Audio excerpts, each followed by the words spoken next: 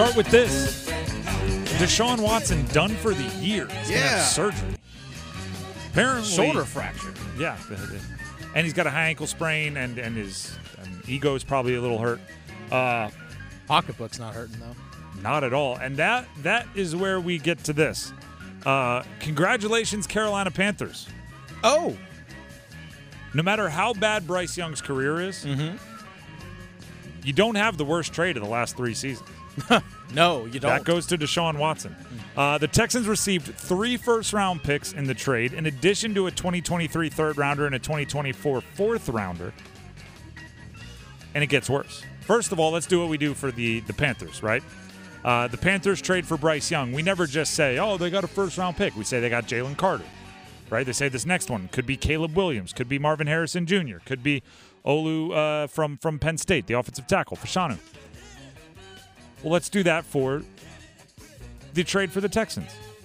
Their trade turned into Jordan Davis, stud defensive tackle for the Eagles. Okay, yeah, they have a lot out of of Georgia, similar to Jalen Carter, stud defensive tackle for the Eagles out of Georgia. Go figure. Jahmyr Gibbs, running back for the Detroit Lions. Jalen Hyatt, speedy wide receiver for the New York Giants. Played at Tennessee. Plus a 2024 first and a 2024 fourth rounder. Now you may go, wait a second, I still think the Panthers gave up more. Yeah, but they traded for the right to pay Deshaun Watson $230 million fully guaranteed, and he has yet to play good football. Bryce Young, for all of the struggles he's had, $38 million fully guaranteed over 4 years. Deshaun Watson, $230. That's more than Lamar, more than Hurts, more than Burrow, more than Herbert. They've gotten 2 years of half-suspended, mediocre football. Some would say below-average football. And they still owe him $139 million fully guaranteed. Ugh. Yeah, that's the worst trade. Worst trade. Now he's hurt. Done for the year. Enter... It's not even P.J. Walker. They went to Dorian Thompson-Robinson. Oh, don't do P.J. like that. I thought we were going to get another Carolina Panther from last year playing a prominent role on a different team that was better than the Carolina Panthers. But no, it's Dorian Thompson-Robinson, at least for the time being, with the Cleveland Browns. All right, let's quit that. Go ahead and quit it.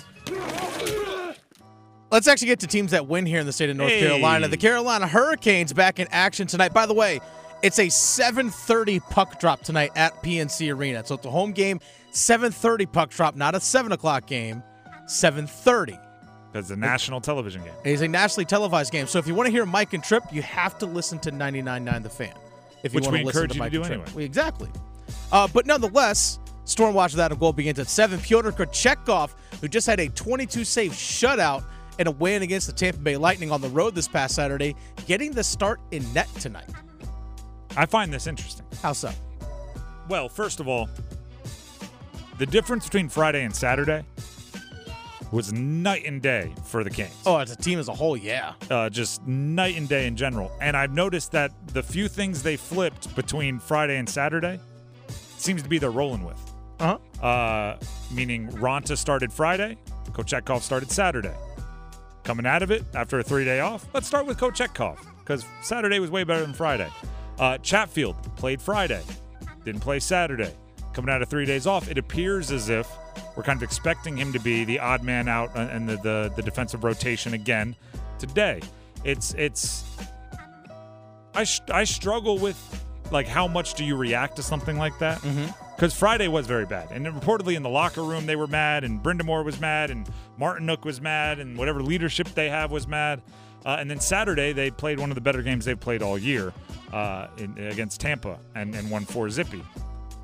I don't want to overreact to that and be like, perfect, how we played on Saturday, that's the lineup, no changes, that's the rotation, those are the lines. But at the same time, I want to say, you got to reward those guys for being part of the turnaround. Yeah. So I withhold my judgment, which is something you can only do from the outside, right? On the inside, you got to make the decisions first. You can't withhold your judgment, but I withhold my judgment. Reserve the right to change my opinion. I do want to highlight this, though. What's that? 777th. Seven Consecutive games played for Brent Burns. Nice. That's absurd. And you know what's even more absurd about it? Goes back, so he's played in every game since 2013. No, I think it was November 21st, 2013. So we're about to hit a calendar year. Calendar decade. I'm sorry, calendar decade. My apologies. He's done a calendar year time and time again. Exactly. But the craziest part about it is I believe Brent Burns is 39 years old. Yeah, 38 going on 39.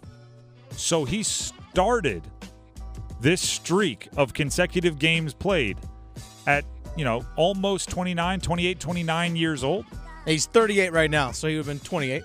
He started a streak of 777 consecutive games played at 28 years old. First of all, there's not many. It's not completely assumed that you'll even be playing at 38. Also, the older you get, you would expect the more little boo-boos and ouchies kind of take longer to go away. Anybody that's been in their 30s knows that one, right? Used to be I could, sleep on the coffee table, half on, half off, wake up the next day, run a 5K. Now, if my pillow is funny, my neck is sore for a week. like we've all, what is up with that? Brent Burns, meanwhile, when everyone else was making that transition, decided he was going to play every game for the next 777 games. That's crazy. And we kind of noted that because he wasn't at morning skate, and it was like, oh. No, it was just a maintenance day. Just taking a little rest. Or he wasn't on the ice for morning skate, I should say. Let's quit that. Let's hit this. Sim! Duke beat Michigan State last night. Men's basketball, number 9 defeating number 18, although Michigan State has lost 2 of their first 3, one against JMU, one against Duke. So I would expect them to likely fall out of the top 25 on the next rankings. Probably. Let's hear what John Shire, the head coach of Duke, thought of his team's performance. Hard-fought game is what you expect when you play Michigan State. I've so much respect. Coach Izzo, I've been knowing him since I was in high school, and he's one of the best in the game and what he does. You always know his teams are going to play hard, they're going to defend, and they're going to rebound. And for us, we came off of our first 2 games where we didn't rebound the ball well. And so to out-rebound a Michigan State team, that's a big deal for us. John Shire was recruited by Tom Izzo as a player to Michigan State. He obviously chose to go to Duke. It's got to be a weird moment for Izzo. Get away from me. Every time you're around, I lose. Get out of here. The game was an interesting one. I thought Caleb Foster was the bright spot. I think we also have to tip our cap to Ryan Young, big guy for Duke. He, in their first loss of the season, the game to Arizona on Friday, I thought at times when he was on the floor, Arizona was taking advantage of him. They were sagging off him, daring him to shoot, and denying the 4 other players on the floor, almost adding insult to injury with the sag off. And he was plus 24, by far the best plus-minus in the game. So he was doing the little things. He ran a sweet give and go with Proctor. He was doing things that maybe the stat sheet doesn't show up, but I do think it's worth mentioning that after he took some heat on Friday, and John Shire took some heat for the situations that Young was put in and the playing time he was given, they both kind of stuck to their guns and played much better against Michigan State, and it ended up being part of the difference. But again, like I said, Caleb Foster, the freshman in the second half, was really the brightest of bright spots. I think outside of him, because he was 4 or 5 from 3, was Foster. I think outside of that, the team was only 2 of 17. Neither team could shoot. Yeah. It was there was a lid on the rim aside from Caleb Foster, and Caleb Foster's threes were I think you're right. I think it was 4. All 4 of them were the kind where it was like either Michigan State had made a little run, or Duke was like, hey, you know what? If they get one more big shot, this one could feel out of reach. Like, they were very well placed threes. They were ignition switches. They were catalysts for things, or they were wet blankets for the run that Michigan State was on.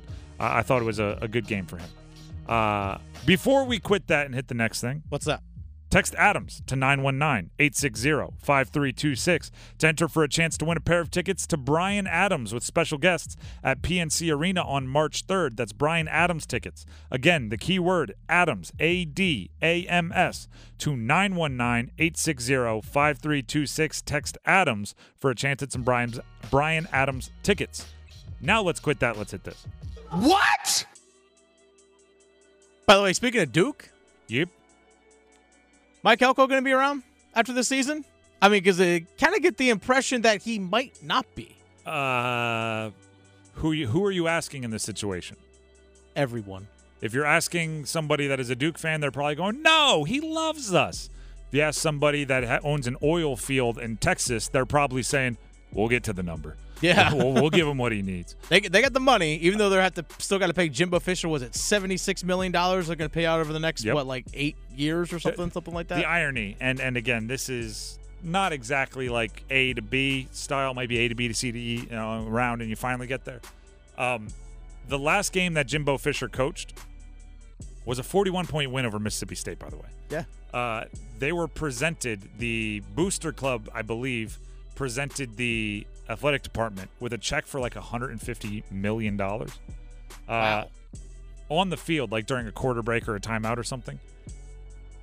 It's kind of ironic that they presented the check that has the money that allows them to fire Jimbo Fisher during a game that Jimbo Fisher was coaching.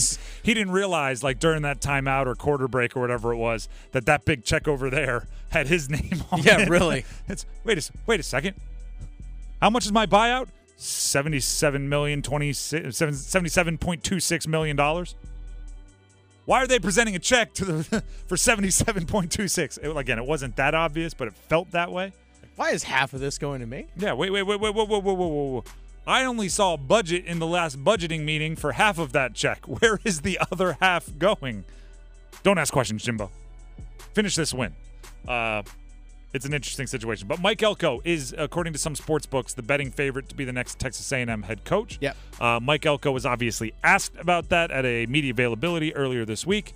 Here's what he had to say. Yeah, I mean, it's the same one I've always made. It's a profession where people just like to put stuff out there. I'm very committed to this place. Everybody knows I'm very happy at this place. We're doing a lot of really special things at this place. My family's very happy here. We love Duke. We love everything that this place is for. And, again, I say this all the time. When you're doing your job well, everybody thinks you're leaving. When you're doing your job bad, everyone thinks you're leaving. It is literally the nature of college coaching. And so, you try not to pay any attention to that stuff. I'm obviously not oblivious to it, and we certainly have addressed it just because it needs to be addressed. But I don't know where that stuff comes from. Certainly nobody ever asked my opinion on what I think about things. We did just literally ask your opinion. Yeah. And I've listened to it a few times now. I don't think he said no. He said, my family loves it here. He said, I love it here. He said, we love it here. He said, when you're doing well, people think you're leaving. When you're doing bad, people think you're leaving. He said, it's the same thing I always say. He didn't say he wasn't going. Just enough of a trap door in that discussion to slip through. I enjoyed living in Wisconsin, but I moved here. Yeah. And I love it here. It's nobody asked my opinion. I'm sorry, what did you think this question was? Yeah. Did you think we weren't asking your opinion right now? Because we were. Like, this is that answer sounded very much like if the court reporter would read back my comments, I think the jury would find that I did not perjure myself. Right? Like, that way, if he leaves, he didn't lie. It's true. The same thing people got mad about with Aaron Rodgers, right? I'm immunized. It's like, it felt like every word he said there was very, very carefully chosen. Mm-hmm. My question is, if he goes into that situation, how long, with Texas and Oklahoma coming in and everything, how long, whomever takes that job, how long before they expect you to be, like, at least in the SEC championship game? Well, the thing is, like, because if they're passing out buyouts, so if I don't make an SEC championship game in 3 years, you're going to fire me and give me $70 million? Well, they're probably not going to do a contract like that ever again, that's for sure. Deal. Yeah. Deal, and I'm going to start making vacation plans for 4 years from now. Like, I think Texas A&M has a long. I mean, I think a lot of it is about momentum and are you winning big games occasionally and all those sorts of things. Just like every place. I mean, it's no different. The SEC is hard to win. It is, but seriously, how long is whomever takes that job? Like, how long is the leash going to be? Because hey, look, we just paid all this money to get rid of this one guy because he, quote unquote, stuck in neutral, according to the athletic director. All right, what's considered moving forward? That's the thing I want to know. It's stuck in neutral. Well, all right, what if I throw this bad boy in reverse? Yeah, exactly. Hey, we're moving somewhere. Hey, we're not in neutral.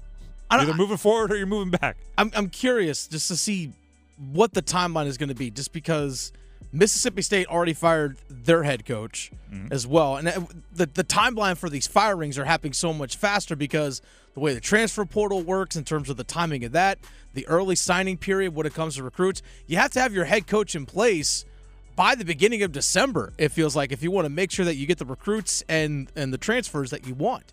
Because that's why we're seeing these firings and stuff happening early November now. I actually think it moves the timeline. If a coach were to take the Texas A&M job and there was some kind of communication during the interview process that was, hey, we have a timeline of expectations here, and by year X, we need you to have done X, Y, and Z, right? By 2027, we need you to have been, in a 12-team college football playoff, something along those lines. I wouldn't take the job if I didn't know what quarterback was coming with me. Right? And whether that's Elko and Riley Leonard, whether that's Elko and a quarterback from another spot, whether it's another coach and another quarterback, I'm not coming in with a ticking clock in the corner without knowing exactly who my accomplished quarterback is coming with me. That much I know for darn sure. Let's quit that. Let's hit this. I'm going to go out of order here because I know I want to give Dennis time to explain to us what this means. What's this, man? The Carolina Chaos? Yeah! First of all... By the way, we're not talking cause chaos with the Carolina Hurricanes. Yeah, I was going to say, the Carolina Hurricanes hashtag for this year, kind of their rallying cry, it's on T-shirts and stuff, is cause chaos. Yes. The Carolina Chaos are something of a completely different sport. Yes, absolutely. So the Premier Lacrosse League, which over the first few years of its existence was doing a touring model when it comes to their teams. And their teams were just for example, the Chaos Lacrosse Club, which won a championship in 2022, or the Archers Lacrosse Club, so on and so forth, for their now up to 8 teams.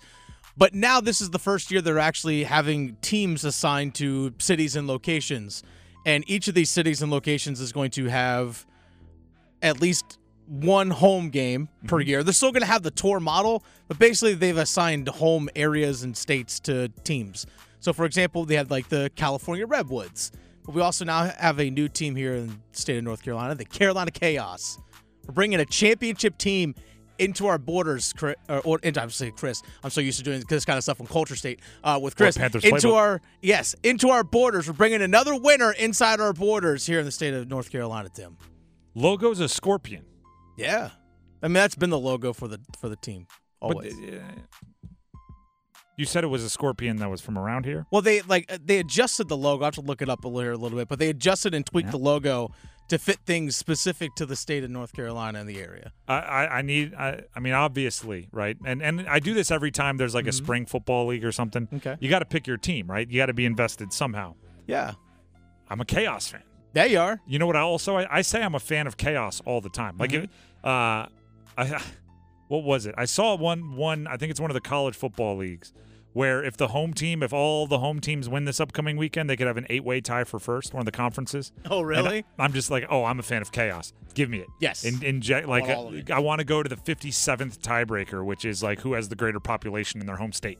I want pure chaos. So the fact that the Chaos are now Carolina's team, and I've been saying for years and years and years that I'm a fan of chaos, it works out too perfectly. I am a fan of chaos. I just need I need some gear now. I need to know what I'm repping. I need to know who's their best player. Josh Byrne. Josh Byrne? Or Dane Smith. There's another Byrne? Yeah. So he's going to fit in? Well, it's Byrne. Oh. It's not Burns, it's just Byrne. I was going to say Brent Burns, Brian Burns, DJ Burns. Who's this Byrne? Josh Byrne. Josh Byrne. It's close. He's like a cousin. He's in Dane Charlotte. Smith. He's in Charlotte. Yeah, exactly. He's like a cousin. So, and wait, who's the other one? Dane Smith. I thought you said Dean Smith. I was like, this is the perfect Carolina. Yeah, well, yes. This is the perfect Carolina Dean, cousin to Dane. Throw another Burns in there. Throw another Dean and Smith in there. We're all mixed up. The goalie Blaze Reardon. That is too funny. Yeah. All right, cause chaos or Carolina chaos. Yeah, and here's the thing: like when the league started, when there were no assigned cities or anything like that, I went with the Archers because a couple of my favorite players and actually someone I coach got drafted by that team. Oh, nice. So, yeah, number one overall. Well, now you're out. Now I'm like, nope, got to go Carolina now. Got to sell my Archers gear. Got to be. I'm big on regional. If you're just picking a team, pick region. Yeah. Every time someone's like, I'm no longer a fan of so and so, I'm a free agent. I'm like, well, who do you live closest to? Mm-hmm. Sorry, that's your team. That's your team. Unless you're a kid. Kids pick, jersey colors, pennants, I'm jerseys. in the fandom transfer portal. Yeah, if you're in the portal, I think you got to go regional.